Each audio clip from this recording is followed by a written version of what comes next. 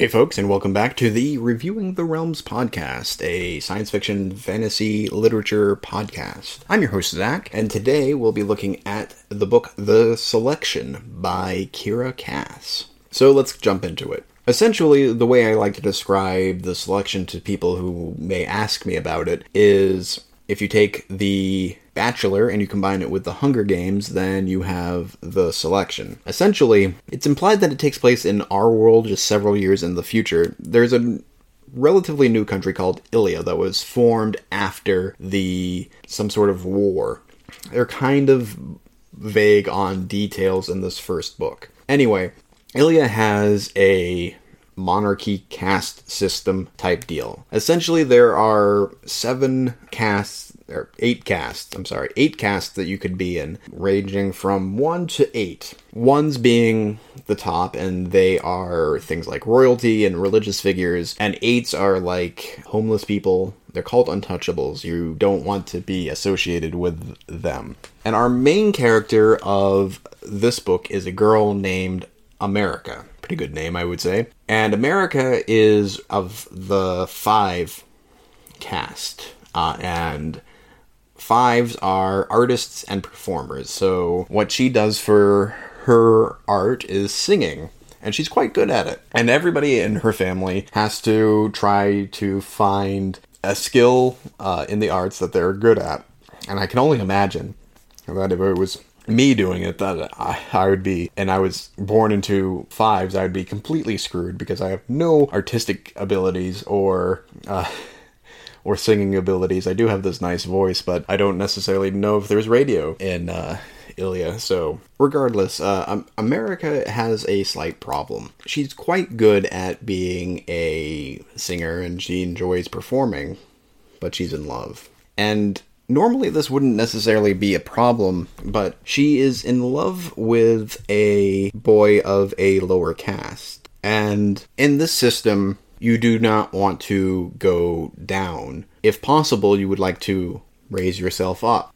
And if that doesn't work, then you want to stay even. Because even though America is a 5, 5s are more well off than the 6s and 7s below. Because they just make less money overall. And while there are lean times for America's family, when they finish a project and they sell it off, or if they do a bunch of performances, the amount of money that they get in can sustain them through those lean periods. And the boy that America has fallen in love with is this kid named Aspen, and he is a worker. I believe he's a 6. If not, he's a 7. He's pretty low down there. And he is, in America's eyes, this gorgeous boy, but he just doesn't earn any money. She doesn't really care about that. But Aspen knows that America hasn't necessarily felt the same sort of hunger or want for things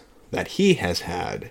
And so he doesn't want America to marry him. And this is kind of hard for America to hear.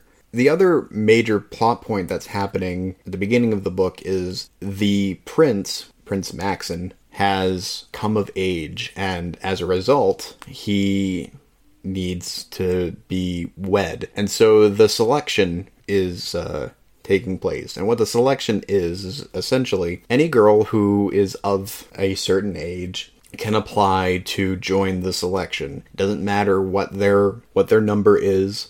They can apply and be selected to go to the capital and be part of this royal world for a short amount of time. And America really doesn't want to do this because, like I said, she's in love with this boy named Aspen. But Aspen says that she would be stupid, essentially, not to take this opportunity, because if she wins, she becomes a 1. She becomes royalty. She can have an amazing life without worry, and her family will be taken care of as well. And she should not be selfish in that way. And so she applies. There's no guarantee that you're going to get in if you do apply, but it turns out that America is accepted into the selection. And she finds out that she's quite popular amongst the people who watch this on television and the people who gather around, because she actually takes the time to talk to quote-unquote normal everyday people, and people start rooting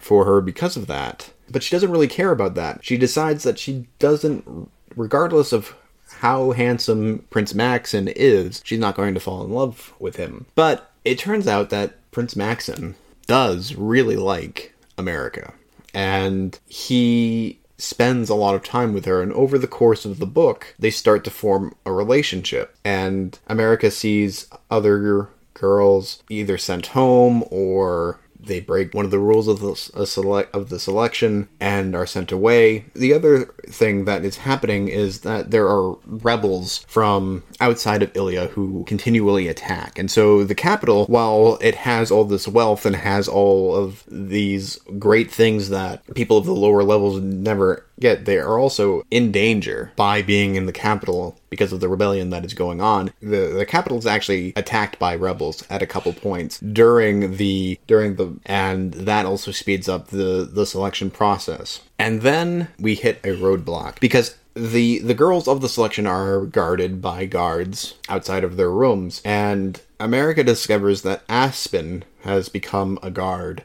at the capital. This allows him to be fed and to be well taken care of, but he could also die. And now America, who has started to develop feelings for this other boy, now has to deal with the person that she has loved for a long time also being there.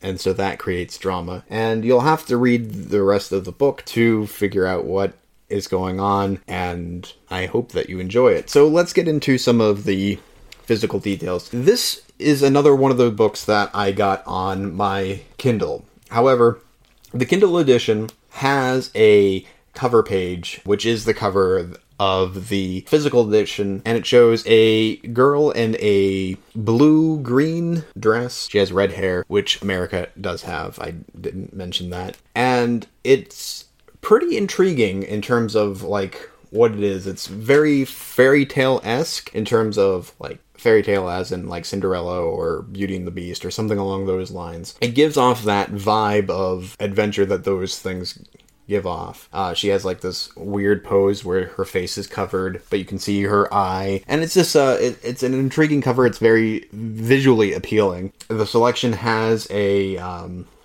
kind of scripty font, and there is, like, a tiara crown that is set above it, which the effect is nice. I will say that the book itself, I didn't have to adjust the font at all, which doesn't always happen on these ebooks, so that is well done. Chapters are either very short or pretty long in this book, and so it kind of depends. Sometimes that is an okay thing, and sometimes the chapters the longer ones do drag a little bit. So pacing in this first book is a little uneven. Overall, though, this is something that I would say that if you maybe liked The Hunger Games, but you wanted something that's a little less bloody and maybe a little bit more political intrigue-y, this is something that you may want to check out.